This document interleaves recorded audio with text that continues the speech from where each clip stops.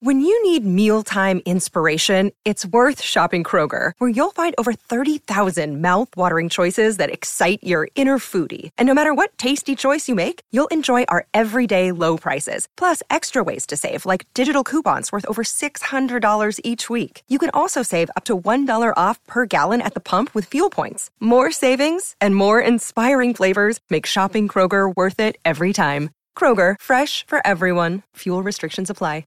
Another day is here, and you're ready for it. What to wear? Check. Breakfast, lunch, and dinner? Check. Planning for what's next and how to save for it? That's where Bank of America can help.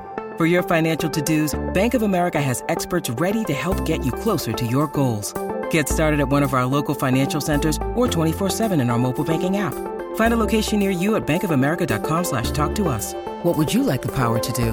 Mobile banking requires downloading the app and is only available for select devices. Message and data rates may apply. Bank of America N.A., member FDIC.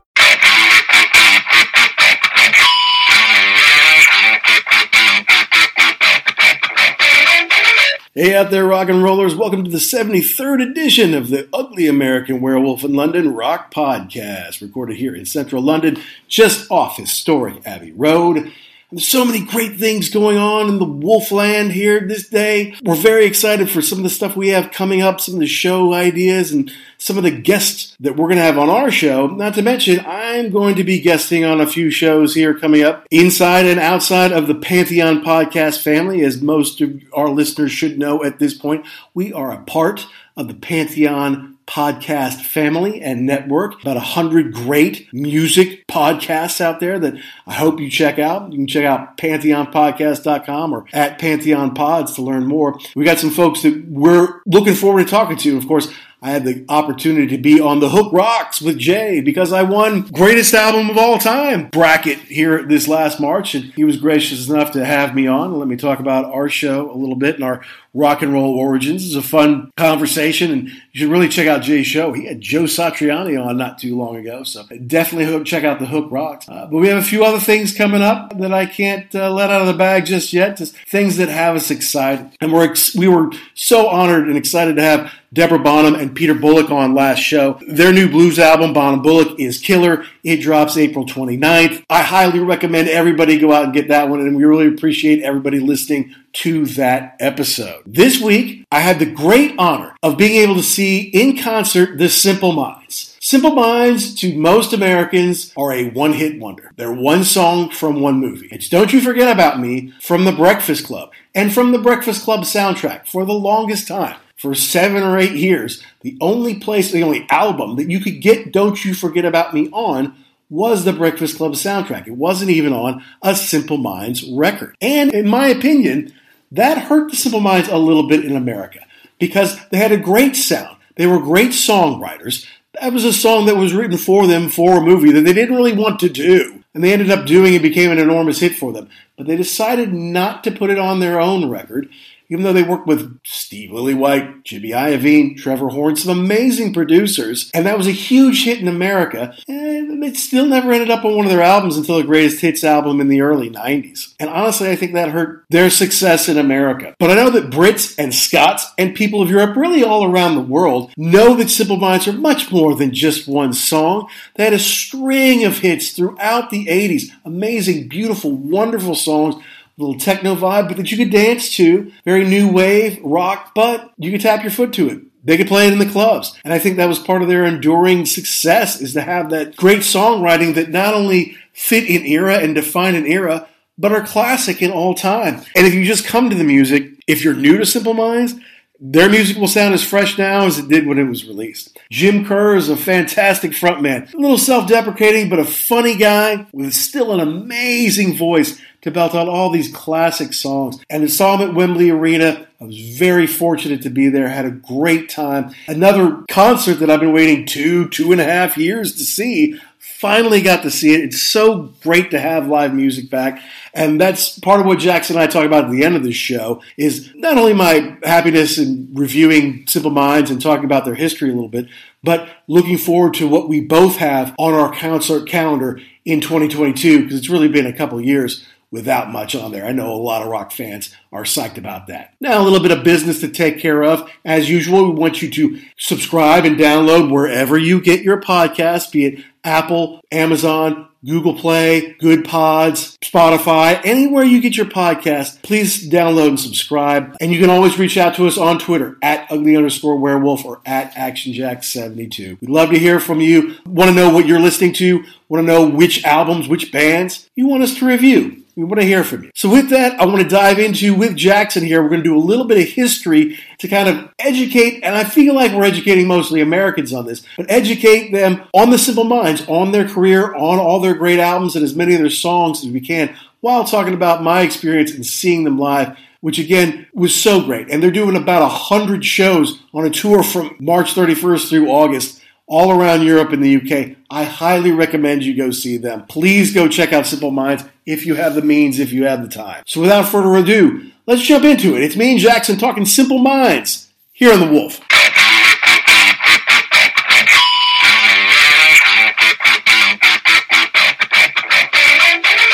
Pantheon podcast listeners, Christian Swain here to tell you more about my experience with Raycon earbuds. Our family now has 3 pairs of Raycon earbuds around the house, and my wife just grabbed a pair of the Headphone Pros to replace some headphones from a company that was double the price. And yes, she loves them. Now, if you haven't pulled the trigger on a pair of Raycons, or even if you have, but you're in the market for another pair because they're just that good, well, now is the time to check them out, because they just launched their upgraded model of the best-selling everyday earbuds.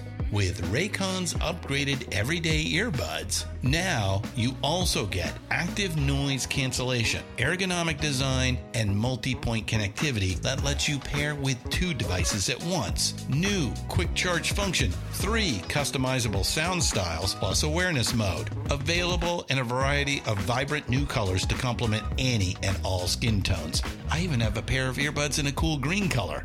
I have tried just about every earbud known to humankind, and these Raycons are fantastic. Seriously, if you've been wanting to check out Raycons, there truly is no better time. You're going to ask yourself why you didn't check them out sooner, and Raycon offers a 30-day happiness guarantee. So what are you waiting for? Go to buyraycon.com/Pantheon today to get 20% off your Raycon order, plus free shipping. That's right, you'll get 20% off and free shipping at buyraycon.com/Pantheon. buyraycon.com/Pantheon. But yes, it was fun to be in Sicily. But then in doing research for this show, I learned that Jim Kerr, lead singer, songwriter of Simple Minds, owns a hotel on the coast of Sicily, on the East Coast. You should have stayed there. Well, see now, yeah, I should have. Well, I mean, the place we went was pretty nice. I have no regrets. I'm like, well, that's a kind of an odd coincidence. Yeah, that's how crazy would that be if you didn't even know that? He's just there for whatever reason. Hey, what's going on? It's a great place, huh? I own it. All right. Wow. Cool. Yeah, in case the whole rock and roll thing doesn't work out after 4. Right, yeah, exactly. You can 60 million copies, 60 million records they've sold worldwide, Jackson. I didn't realize that until I did a little research, and because they kept talking about, blah, blah, blah. And we put out this record and we put out that record. Okay. So how many 60 million is nothing to sneeze at. No, it's big time, and in America, you'll, if people know anything by them, it's Don't You Forget About Me from The Breakfast Club. And everybody knows the song. Not everybody knows it's Simple Minds. Huge hit in America. I mean, number 1 mainstream rock. I mean, number 1 all over the place. And in an iconic, especially for our generation, this is an iconic movie. I mean, it's like, what would it be? It's like The Graduate. I don't know, for maybe the generation ahead of us, for our parents' generation or something like that.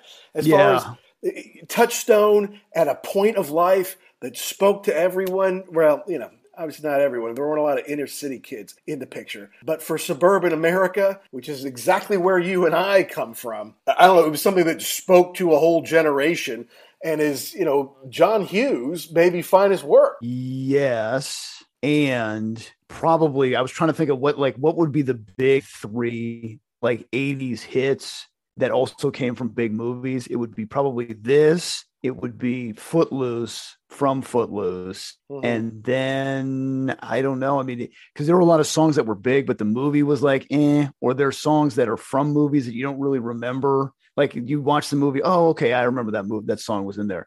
But I mean, those two things, Don't You Forget About Me and The Breakfast Club, are synonymous. They go together. And I think it's in the movie more than once, too. I think it's at the beginning. And then it's definitely at the end when he's walking out and he puts his fist up. And then they roll the credits and they hit the song again. Yeah, it was huge. Huge cultural touchstone in America. And we were just at about the right age. I mean, that came out right before you turned 13 years old, or you were already 13, and I was just about to be 13, right? So how much does the world change once you become a teenager, you know? So we were right there smack in the middle of it. But then I feel like, our generation got Simple Minds, us being just that teenage, that barrier right there, and then all the older kids did. But then, like, your little brothers and sisters, maybe you and John are on that generation, but then your little brother and sisters, they kind of missed it because they're a little bit behind. They weren't there then. And in America, for so many people, that's all the Simple Minds are. They're that one song that was in The Breakfast Club. Wasn't even on an original Simple Minds album at the time, not for 7 more years, but we'll get into that. So, you know, it's like you had to be at least of a certain age to get the Simple Minds. And then, there's Simple Minds fans in America, there's no doubt about it, but they're not like as huge as they are over here in the UK. And it's all because of that song, Both Good and Bad. Right. And it's one of those deals where I never liked this, because you've got this song that's huge and you want to own a copy of it, but it's only on the soundtrack, and maybe I don't want the rest of the soundtrack. Right. And on the flip side for the band, it's hard to promote that. Okay, here's our next record. Oh, okay, cool. So it has your hit on it. Well, no, it's other songs, but you're going to love them. If the hit's not on there, then we've moved on. And to your point before, unfortunately in America, I mean, you've got maybe 4 or 5 years, and then the next group of people are around, the next, I don't want to say generation, because that's not enough time, but like the next wave, I guess, of kids. And now, oh, that's Breakfast Club. That's old. I want something new. I want the new thing that's coming out. So yeah, unfortunately, I think they kind of hit at the right time, but they didn't do it in a way that propelled their career forward in America. Well, all right. So look, the reason we were talking about this, because I got to see them recently, their first night of the tour in London. They're doing like a pretty big tour. I mean, like all over Europe, and like a 4-month tour with not a ton of days off. They're really getting after it now. It was supposed to happen 2 years ago, right? I think I was supposed to see them in March of 2020, thinking, when I got over here, hey, let's see some bands who I might not get to see in America. When I saw they're doing their 40th anniversary tour, I'm like, cool, I know a few of their songs, and I bet there's a bunch more that are hits over here that I don't know in America. So it'd be a fun date night, Could take the She-Wolf, and it's not Iron Maiden or, something like that. She would actually like dance and have a good time, So I'm like, yeah. And then of course COVID came and they postponed it a year, and then they postponed it another year. So God, I mean, I was sitting on those tickets. How long? 2.5 years? I don't know, something like that. So it's a long time to wait, but we'll get into the show, which was a lot of fun. But I want to talk about them, their history and the difference between their success over on this side of the continent. And really around the world they do well, but just not in America, other than one song or one record, because they were great. And they've made 18 records. They're still making hits to this day. Lots of lineup changes, but it's always been Jim Kerr and what's his name on guitar? Charlie Burchill on guitar. Yeah. Correct. Yeah, they write a lot of the songs, have written a lot of the songs over the years. But fun show. I don't know. I love their sound, man. It has a certain 80s quality to it.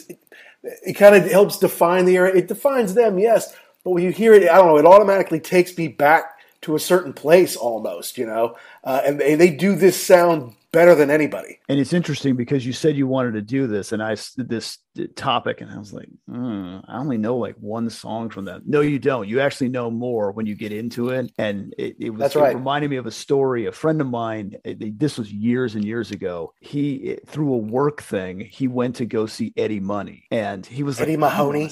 Eddie Mahoney. I don't want to see that. I don't know. But it was a work deal. So he went and he said, you know what? I sat there. I'm like, I know most of these songs and he's got some really good ones. And it was the same thing for Simple Minds. Yeah, I know that one. Okay. I remember, I didn't know it was them, but I remembered the song, hearing it in passing. Yeah, they've got a really, especially if you start from the beginning of that 3-disc greatest hits package, they've got a very unique sound. And I was trying to do kind of the math backwards. There's a lot of stuff in there that you could point to other bands and say, now, wait a minute. I think somebody else may have come along and kind of ripped this off a little bit. I think they were more influential than they get credit for also. Oh, yeah, absolutely. And I think over here, I mean, they were the number one selling, Scottish band of the 80s, which is not only big in Scotland, but big in the UK and big in Europe. And I guess they say they even do pretty well in Asia, Oceania, over that way, Australia, New Zealand down that way, which is not a surprise for English speaking bands. But I think Jim Kerr's voice is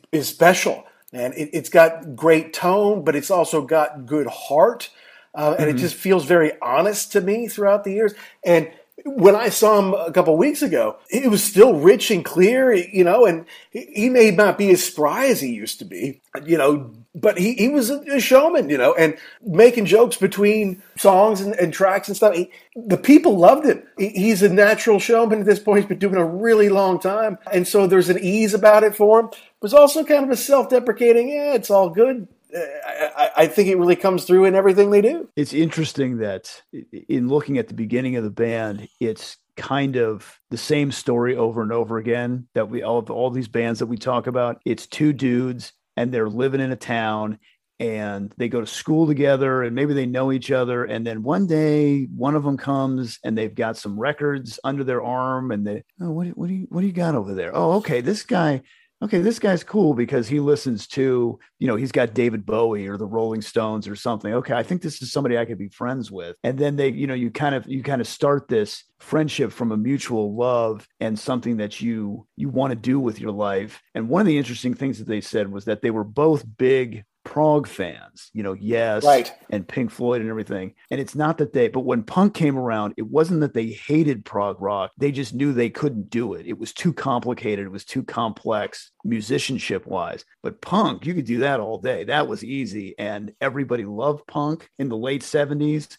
And so that's what they did. But they kind of had their own, it was like, I don't know, like disco punk. I don't know what you would say, because it wasn't like the real hard, 3 chords screaming at them. They had it was like a Roxy Music kind of punk, kind of Brian Eno, kind of punkish thing, And if you listen to the early stuff, you can definitely hear like where a Depeche Mode would have come out of that, or, but what's his name did Yazoo also. But there were a couple of songs where I'm like, wow, that sounds really, they weren't super complicated, but they had enough layering in it where you had the synths and the bass was really grooving. And so you could play it in a club, right, but it was also fresh and new. So yeah, to your point, I think they had their own kind of sound that they were pioneering. And I had to throw this in there because they started off as the punk, as you say, as punk band, Johnny and the Self-Abusers. And they even went to, and made themselves, some punk names because Jim Kerr became Pripton Weird. And Charlie Burchill was Charlie Argue.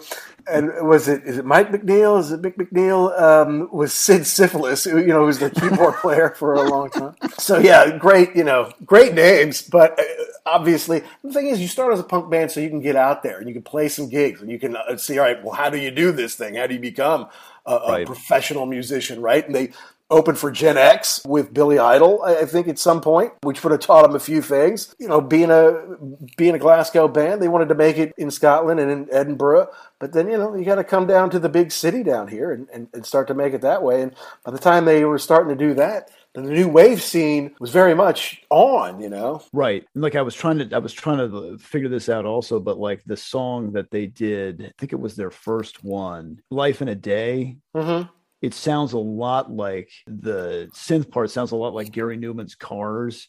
So again, it was kind of, I don't know which one came first. I think maybe this might have come first. Not that Newman was a big fan or anything, but it was just that they were pioneering that sound, the sound of the young people club music, moving forward from the over the top proggy stuff of the mid to late 70s. Right. Yeah. So you're incorporating the prog, which is so melodic and amazing, but technically it's very hard to pull off. Hard to pull off at a small club where they have to, get started. Punk is all the rave, and it's got the look, it's got the crowds. So go play that stuff, and then you can learn to get better at your instruments while you do that. Right. Right? Yeah, and hone some craft. You've got Jim Kerr's voice to build around. That's really cool. So, yeah, I mean, but the thing is, yeah, they had Life in a Day and Real Cacophony and Empires and Dance, and none of them came out in America. They're starting to get a little traction in England, but none of them come out in America, and so Americans can't know anything about them. They're not going to put them on MTV if you can't buy their records in America. So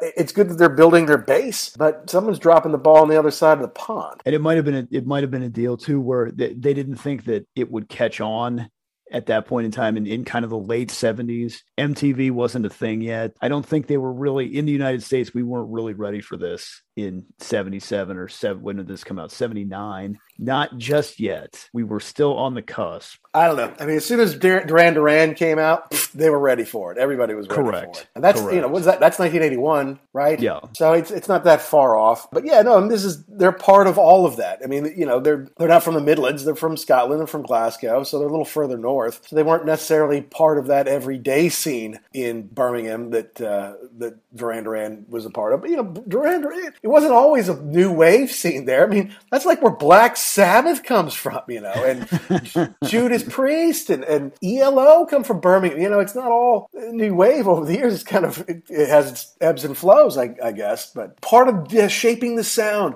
of new wave and what they call the new romantics now. I didn't know it was called that back then, but oh, come on. Apparently it was. But they had this string of hits, with like Promised You a Miracle and Glittering Prize, and what was amazing is everything they played at the show, it was all their old stuff from like the late 70s all the way up to maybe 1991. I mean, there may be a one or two in there that were a little later than that, but not many. I mean, it's like if you go through all of their hits, all of their discography, all the way down, starting with the singles in like 1981, then that's everything they played right through there. Well, that's good because obviously the crowd then, they know that the crowd is into the entire catalog and not just the hits. That's what I loved about it because, here I'm American. I did hear all these songs growing up. I've tried to get used to them, but the 40th anniversary triple album is fantastic. I've been listening to it for a couple of years, ever since we were supposed to go to the show a couple of years ago.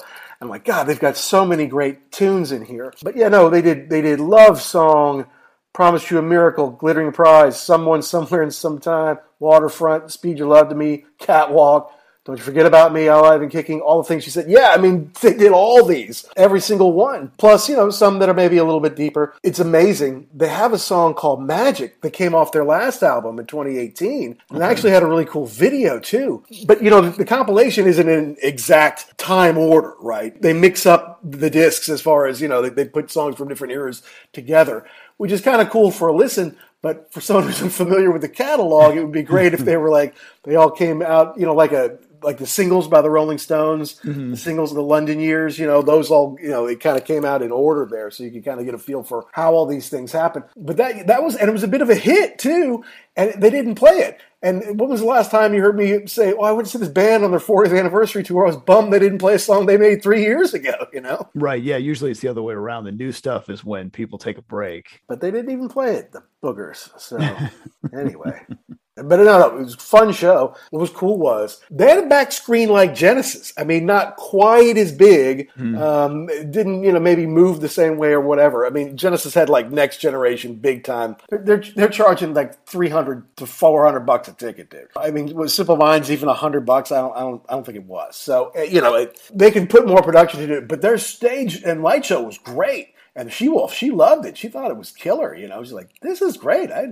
We're at Wembley Arena, not Wembley Stadium, where they play soccer matches. I was going to ask you what the venue size was, but yeah, I mean that's still decent though. I mean, was it 13,000 people? Something like that had to be. So it's like a basketball. Yeah, it's a basketball arena. Yeah, arena. Okay. But not, those it here in didn't the have a United huge States. like upper deck or anything. It was kind of like huge floor, and then it kind of went up. No, So it was a good spot. was the how was the crowd good? I mean, was it packed? Yeah, it was packed. Okay. And I was, I guess, on the younger side. The She-Wolf was certainly on the younger side, I guess, of fans. But then I also saw people with little kids there too. Like, say I'm sharing these with my kids. Like I took Wolf Cub to see Kiss. There are people there with kids. So, but yeah, I mean, older crowd. A lot of people were sitting down. But when they played "Don't You Forget About Me," everybody was on their feet, man, chanting along. It was a big deal, that's for sure.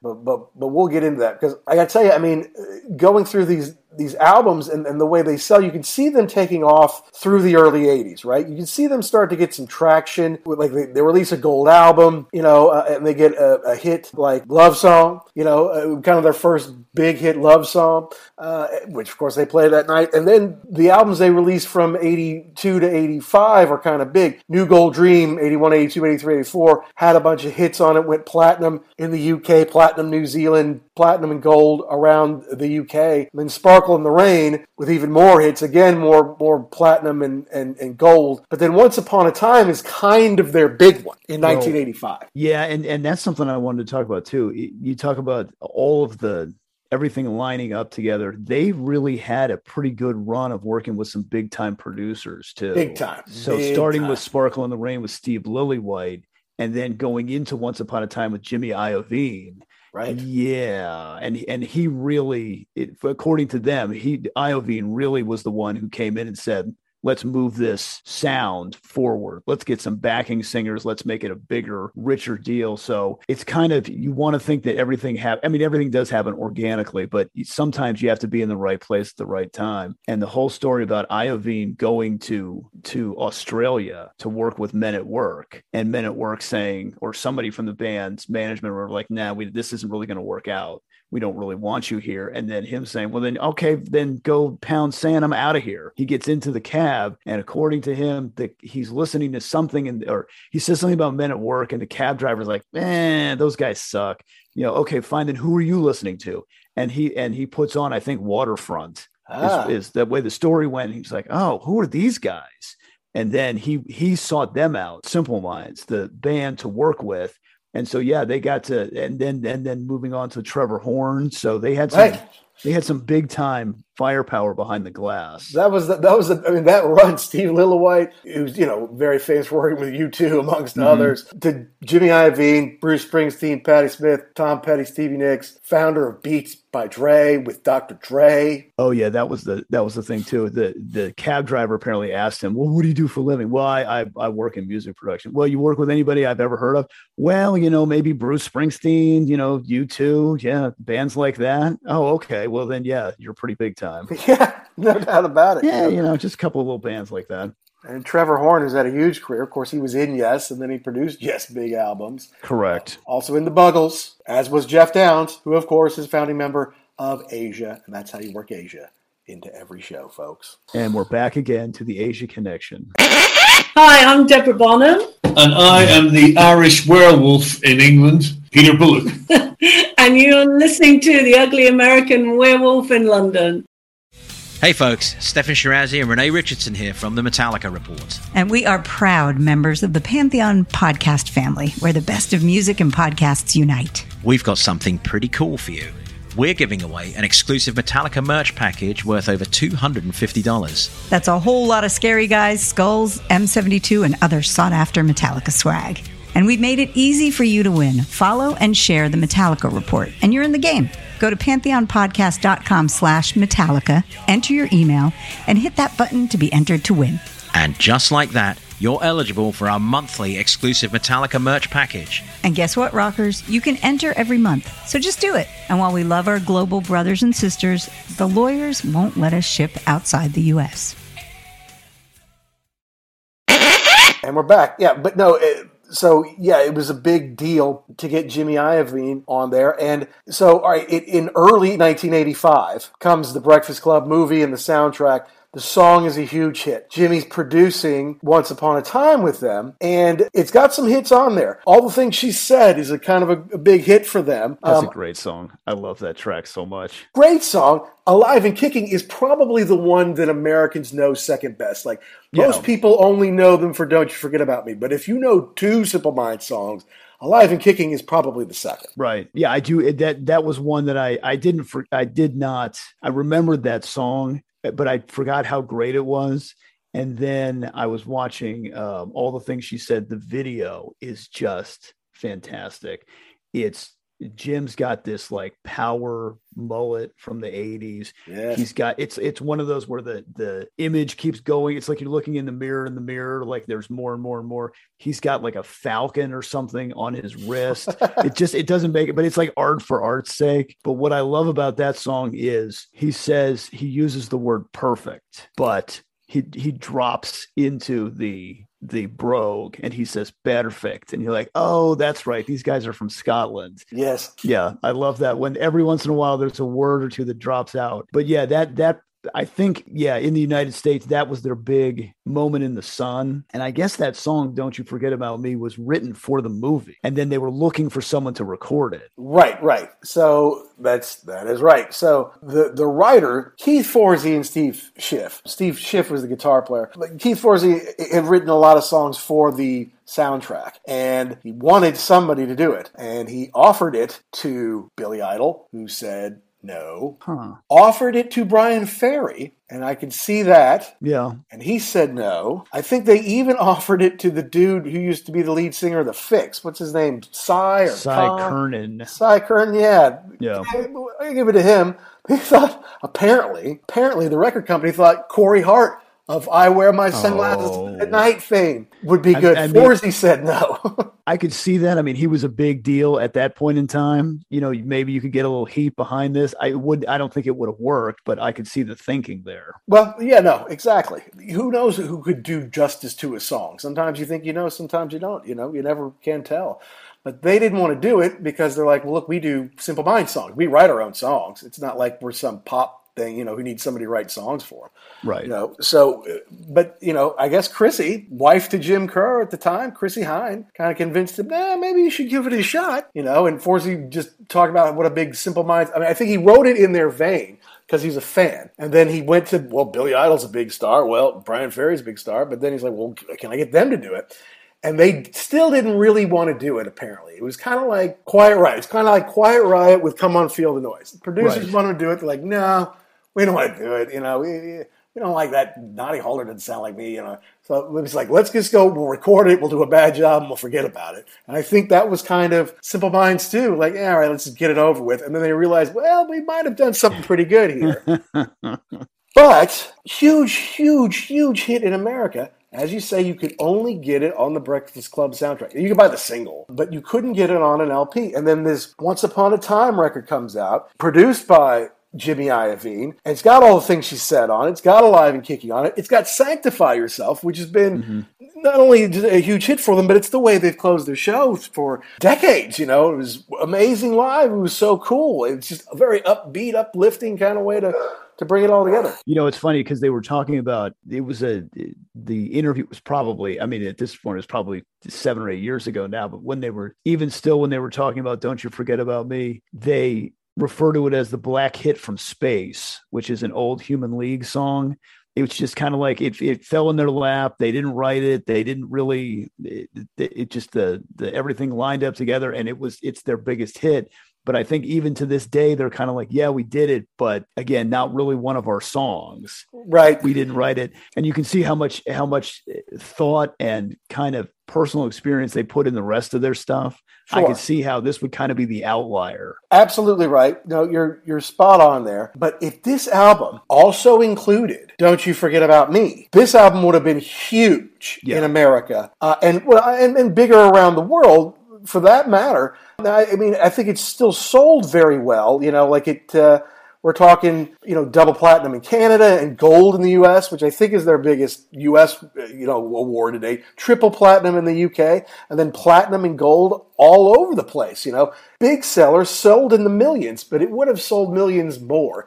And I don't know, it's hard to say, well, if they've sold 61 million, would it mean they would have sold 63 or 64 or 65 million? Who can say? Who knows? Or does it mean they would have sold 80 million? I don't know. Yeah, because I kind of think there were a lot of people back in, so when was that, 1985, that probably picked that record up expecting it to be on there and looked at it, looked through the tracks, it wasn't, and maybe put it back in the bin and said, I'll spend my money somewhere else. You could be right about that in America. Yeah. Now, look, those other songs that I mentioned, they were hits over here. They were hits in Europe. They're hits around the world. So they could do a big tour and they could, be huge rock stars, just not that big in America, which is just kind of too bad, at least for Americans, maybe not for them necessarily. But, it's just weird how some people hit in some parts of the world. How some people are huge in South America, but they can't get anywhere in North America, or be huge in the Far East or something like that sometimes. And it's weird, too, because they were saying something about Sparkle in the Rain, about how they thought that, and I think that somebody at the record company basically admitted that they kind of dropped the ball on that one. They could have promoted it better. They could have done more to push the band. They just didn't. And then when they saw what they did later, they regretted not having a bigger push on that one. So again, had that one been pushed more, who knows? They could be up even higher in the record sales. Well, I don't think they're hurting. At least not Jim and Burchell. I mean, those guys I think are pretty well set up. I hope so for their sake. But yeah, so that was when they were big in America. They had the big single off Breakfast Club. They had the big album around the world, and they toured it hard. And in '87, they put out a live album, Live in the City of Lights. But then, it was 4 years before you got to Street Fighting Years. Had a big hit with Belfast Child, where it was kind of like a traditional song that they then wrote new lyrics to, kind of about terrorism and what was going on in Ireland at the time, and freedom fighting, all that kind of stuff. And this was kind of a change of, like, a new chapter also, because they had gotten really, really big around the world and were asked to do these kind of charitable things, like Live Aid and stuff like that. And they were saying, you said there was a layoff in between records, and I guess Jim went to Senegal, and he kind of, like, for a holiday, for a visit, and he kind of learned more about the slave trade, and it really, like, I think world issues really started to hit him hard. You start to, you're this guy from, Glasgow's not a small city, but you kind of grow up in your little box, and then you get exposed to the rest of the world. And now you're in a position where not only, you're starting to make money, you're starting to go around the world, but you're starting to see things, and there are things in the world that are troubling you, and then maybe you can do something about it and lend a voice to it. They were not from Ireland, but Belfast and that whole area was a real and unfortunately still is, kind of a troubled spot in the world. And to try and get that out. And they were saying, and I can't remember the guy's name, the keyboard player, the drummer or something, he was playing this thing, and they're like, wow, that's great. Where did you write that? He's like, yeah, it was written like 300 years ago. It's a traditional song, and they worked it in. Yeah, it's great, but it's not like anything they had done before. Yeah, so it was a big hit over here, not so much in America. I don't even know if it was released over there. If it was, it didn't go anywhere. Whereas in Europe and in England and Ireland, big hit for them. So when we think of them as like, okay, even if you do the Breakfast Club song and then you got into the Once Upon a Time album, you didn't hear from them for a long time, and then the next album didn't really scratch anywhere. I think eventually Real Life, came out, and it had some songs that you would have heard on the radio a little bit maybe, but the Simple Minds were out of your head. There was that too big of a break from 85 to 89, and then really from 85 to 91, if you missed out on 89, which most Americans did. So there's like, okay, I don't even know if there is a Simple Minds. And there were some kind of lineup changes that kind of started to happen in the early 90s that changes the game for a lot of people. It was pretty solid throughout the 80s, through their heyday, throughout creating all those great records and selling all those records and doing those tours. But then, things started to change in the night. Jim and Charlie were always there, but there were some people in and out. But that, I guess, allowed them to get some different sounds over the years. Right. And it's nice, too, that they weren't trying to chase the same thing over and over again. You get to the point where you just say, we've become not famous enough, but in a position where you don't have to do anything. You don't have to put out another record that sounds like anything else. So this is what we want to do now.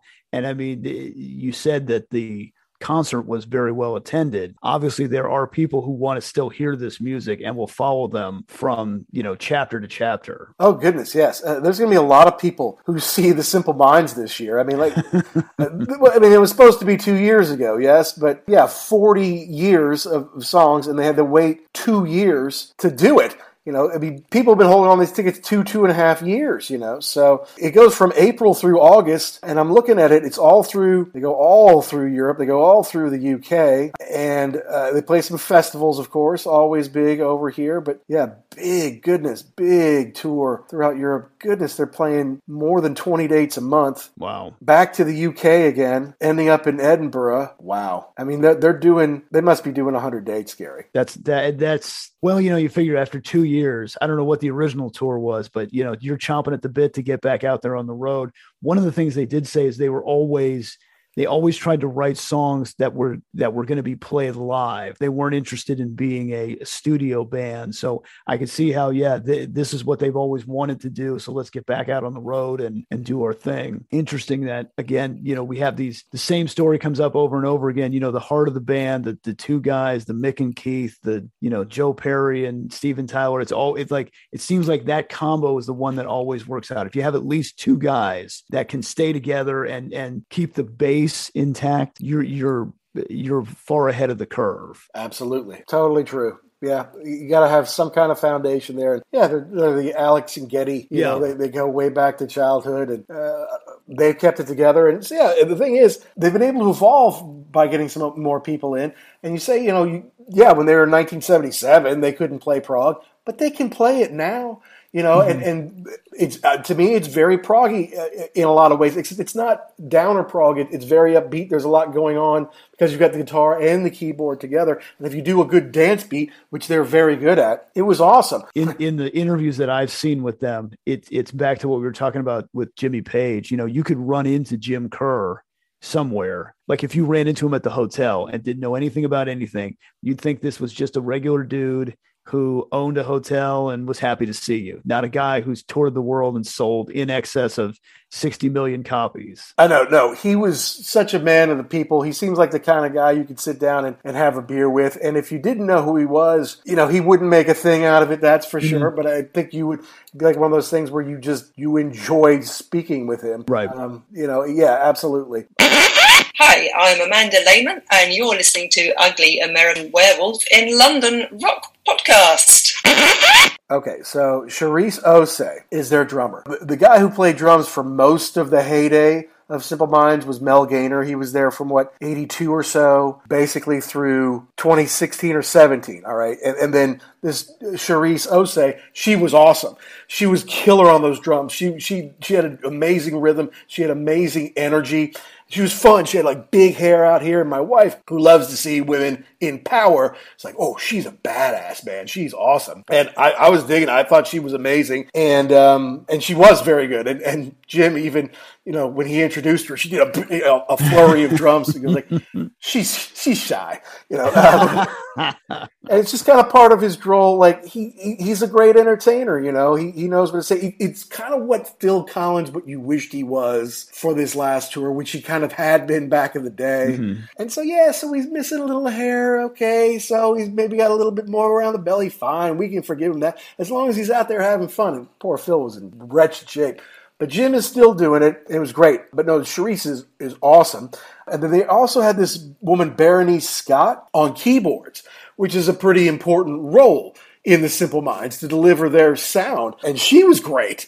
She was awesome. So it's good. It's not just the same old five guys from back in the day that you can grow and incorporate. They had Sarah Brown as a backup singer to give some voice because, some of those songs, that they sang in the 80s, it was kind of like a double lead, between a female and Jim, So it's a rich sound that evolved. Yeah, and that's fantastic because if there's one thing I can't stand, it's when they double the lead singer. You can't physically harmonize with yourself. That's ridiculous. don't do it. So to put in the other voice, it just gives it a richer sound. And then to see them do that live with two people is it's the way it should be. And again, they want to play these songs live, not do, studio trickery. But back to the band too. I mean, you're at a position now where you can get whoever you want to fill in. Right. So that makes the show better too, because there are no low spots like, well, yeah, if we've got so-and-so and he's been with us since the beginning, but No, and it all contributed to a fantastic live show. You had people who could move around on the stage a little bit. You had this amazing light thing going on behind them, and then they had the video on Jim or whoever they're focusing on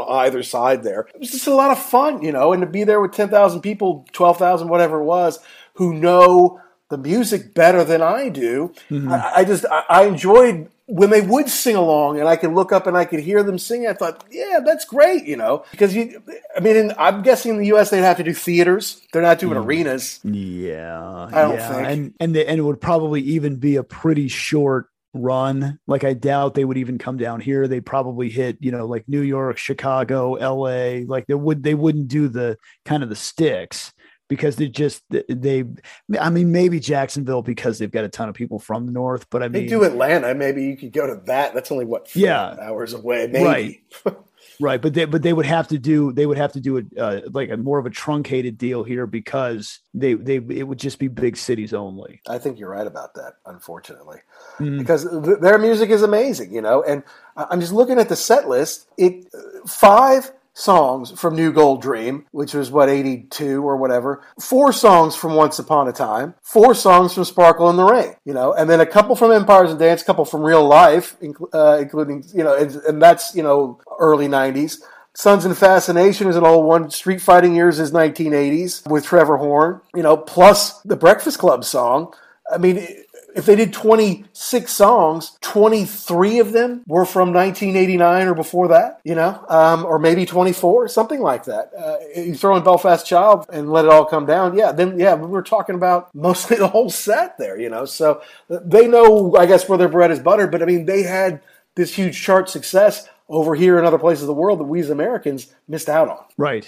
And it's too bad because that's the way the music business goes. You stop for a minute and the world passes you by, and it's all what they can push on the radio and sell copies. And now it's nice because you can get there's more access to stuff like this. So you can go to Spotify and listen to whatever you want to listen to. So you don't get to miss out. But I'm glad that they're still performing. I'm glad they had a great turnout. I mean, after 2 years, who knows? People could have been like, you know what? Forget it. I don't want to do this. Just give me my money back. Right. But the fact that they showed up and then the crowd was into it, there's nothing worse than when you go to a show and just, it's lackluster. Mm-hmm. People, they're like, we're here, but whatever. Yeah. To get in there and it gives you more, even the songs that you maybe aren't super familiar with or super into, if the crowd is, you're like, oh, okay, if everybody else likes this song, I'll give this a whirl. And, you have a better appreciation for those songs. Absolutely. It was fun, man. It's good to be back. I mean,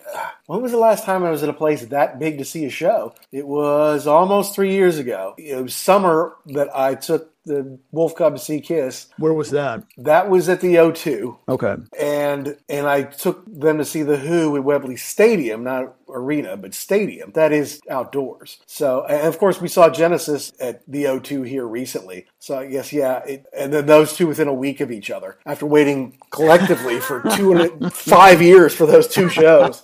Just waiting and waiting. But it was good. It was good to be able to commune again. And everybody was pretty chill. Like I said, it was kind of an older crowd. I was median to younger for the crowd.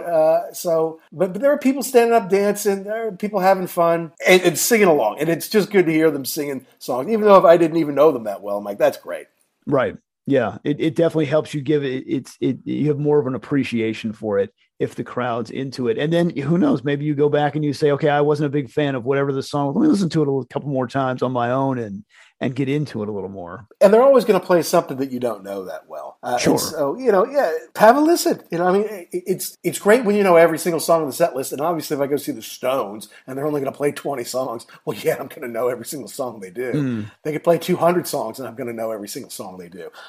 But a band like this, where I only knew 4 or 5 songs at all, before 2 years ago, really. Obviously, I've gotten to know him over the last couple of years, thanks to, like, as soon as the pandemic hit Jackson and we couldn't go anywhere, and I had tickets to 12 different concerts that were all getting canceled or postponed, I just started to, like, buy DVDs and to buy albums of them. So, like, okay, so when it got to that date, okay, this is when we were supposed to go see Yes. So tonight I'm going to watch, Yes, 35 on Yes. Exactly, because you couldn't go anywhere in 2020. I mean, we were in serious lockdown over here. Yeah. Certainly concerts were all banned and stuff like that. And it was late 2021 where some started to come back. I got to see Steve Hackett and in the theater, which is where I'm going to see Sting the night after tomorrow. And then, finally the O2 came back. In the fall, they did the arena tour around England. It's just they couldn't do the last 4 because Rutherford got the virus. Right. So, so they had to postpone it again at the end of their European tour. But so that, it's just nice to be able to start to go back to these things. And I'm just looking at my stuff coming up here, looking forward to in 1 week, in 1 week's time, I get to see Noel Gallagher live and Yes, 50th anniversary of Close to the Edge at Royal Albert Hall and Rolling Stones in Hyde Park. That's 1 week of my life in June. That was a little strange because when I was there, they had big posters up for that, the Hyde Park show. Yeah. Like, did they need to advertise this or this? I'm probably sure this is pretty much already sold out. Well, no, I mean, it's one of those things. They have different levels, and the Hyde Park, the area they use on the east side there is huge. So, I mean, 400,000 people could come, 600,000 people could come, and wow. So, why not advertise to get the extra 100, 200,000 in there?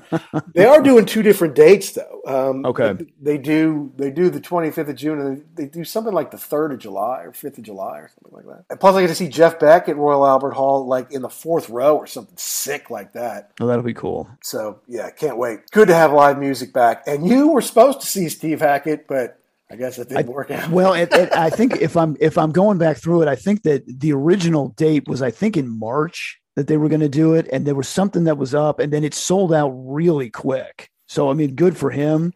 Maybe the place was a little too small for him if it sold out that quick. Yeah, so that just didn't work out. But then, like we talked about, I've got the Cult coming up on Saturday down in Orlando, and that's going to be huge. And then getting ready we want to go see the big Motley Crue Def Leppard show on the 2nd of July here at the, I guess at the Jaguar Stadium. Yeah. So now are you going to go all day? Are you going to go for like Joan Jett and Poison? Or are you going to get there just a little later? See, here's the thing. If it were the other way around, I would totally I'd love to see Joan Jett. I have no desire to see Poison. None at all. So it's like, can I see her and then leave and come back? Because that's a long day. It is a long day. Yeah. And it's going to be hot in July. Well, exactly. Yeah. And I'm like, well, yes, Joni, I would love to, maybe just turn it up loud. I'll sit in the parking lot and listen. Correct. But I mean, you haven't seen Def Leppard since we saw them 30 years ago, right? That's correct. Yeah. And I don't think I've ever seen Motley Crue. And I mean, it honestly, like I could take or leave that. I think Vince's voice is shot, but to hear the rest of them would be cool. Right. But yeah, Def Leppard is definitely the attraction there. They're the draw. Yeah, absolutely. Yeah. No, I would totally see Def Leppard again. I had chances to see Motley Crue and I just never pulled the trigger on it. It was just like, if someone gave me tickets, and then eventually somebody did even offer me tickets, but I was like tired. I'm like, the last second thing. It's like, if I had a few days to think about it, I'd probably say, yeah, man. But it's like, can you come right now? I'm like, nah, I can't come right now. Right now? I can't come right now. No. Well, it was funny yesterday because it was like lunchtime and I was making lunch and they had on Instagram, something popped up from Peloton where Def Leppard is live now. I'm like, live right this second? All right, cool. Let me see what that's all about. And it was some dude trying to interview Phil Collin on, I guess, whatever, Zoom or whatever, and his audio wasn't working. I'm like, could this go any other way? And then the Peloton guy's trying to scramble to get something done. And there's a live chat going on at the same time. And everybody and their brothers pitching in with, is he on mute? Does he have Bluetooth? And the guy's like, I'm just trying to get this done now. I feel horrible. So don't feel too bad when we have audio issues because it's everybody in this day and age. I guess so.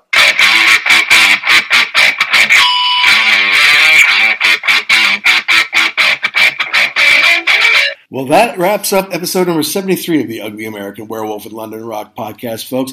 And I hope you enjoyed the journey that I had and that we took talking about Simple Minds today. Simple Minds is a great band, an iconic band, a band whose sound kind of defined an era, kind of early to mid, all the way through the 80s, really. Part of New Wave, part of the new British invasion, part of the soundtrack on MTV back in the day.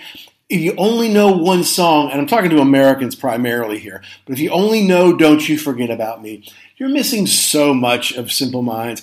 And it's almost insulting in some ways just because that wasn't their song. They didn't write it. It's kind of written for them, but it could have been a Brian Ferry song. It could have been a Billy Idol song, but they did it in an amazing way. Number one hit in America and inextricably linked to The Breakfast Club, which may not be a big deal over here in Europe or in England, but in America, in the 80s, for suburbanites like me, like Jackson, like tens of millions of children who now are grown adults, that movie was a touchstone, okay? That defined us as a generation, that movie. And that song, which ran at the beginning and closing credits, is essential to the storytelling, is essential to that movie. But that's not their only song, folks. As British people will tell you, as people around the world will tell you, they have dozens of hit songs. And I was so fortunate to see all of them in Wembley Arena with about 12,000 other folks on March 31st here. The first night of their tour, kicking it off in London, which has got to have about 100 dates all over Europe and back in the UK again later this summer. So if you have the ability, I highly, highly, highly recommend that you go see the Simple Minds on their 40th anniversary tour. Charlie Burchill and Jim Kerr are in fine form, and the rest of their band, top notch. The stage show is amazing, and if you don't already know the songs, just do yourself a favor. Get that 40th anniversary triple CD, or at least listen to it. You will love a lot of those songs, and you'll know more than you realize you do. And again, I'm talking to Americans. The Brits, the Scottish, they know all about the Simple Minds. They've had hits for decades over here. I'm talking to Americans who are guilty of thinking they're a one-hit wonder, or maybe, alive and kicking, but they're extraordinary songwriters. They have a great sound, very new wave from the 80s, also a little proggy, but it's also indefinable. It's really just who they are, and I loved it. I was very happy to be a part of the show that night, and I wish them all the great success on the tour going forward. Now, as usual, did we get something right? Did we get something wrong? Did we miss the point? Did we leave out your favorite part? You have to let us know. Tweet us at ugly_werewolf or at actionjack72. You can DM us. Let us know the bands, the records, the concerts, the DVDs, the rock properties you want us to talk about. And please make sure to download or subscribe wherever you like to get your podcasts, whether it's Apple Podcasts, iTunes, Google Podcasts, Google Play has been good to us lately. Go to YouTube and catch us. Good Pods has been great to us. We love ending up in the top 10 on their top 10 list. That's fun. And check out the rest of the rock shows on the Pantheon podcast family. We are very proud to be part of Pantheon.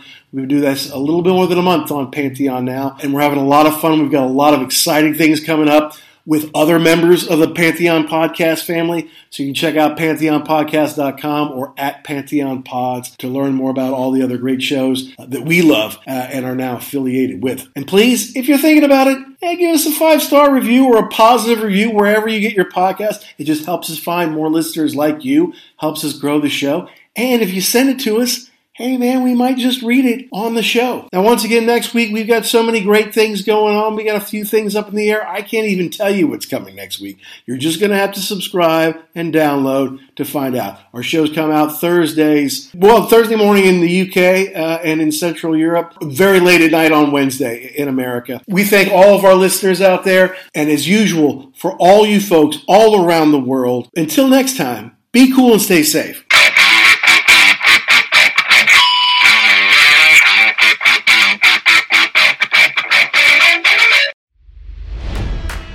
It's NFL draft season, and that means it's time to start thinking about fantasy football. FantasyPoints.com features industry-leading experts and prognosticators using proprietary hand-charted data to help you score more fantasy points. FantasyPoints.com is the place to go for whatever kind of fantasy football you play. Whether you play fantasy football, daily fantasy sports, or do a little bit of everything, Fantasy Points has the meticulously researched content to guide you to victory. And why wait for the fall? Fantasy Points also covers the new spring football league, the UFL. Join the guru, John Hansen, Scott Barrett, Joe Dolan, and other massive names in the fantasy football universe with an exclusive offer. Use code Pantheon for 15% off any Fantasy Points package, including the all-in package with access to every article, tool, and data nugget that Fantasy Points has to offer. That's fantasypoints.com and code Pantheon for 15% off at Fantasy Points. Fantasypoints.com, code Pantheon. Score more fantasy points.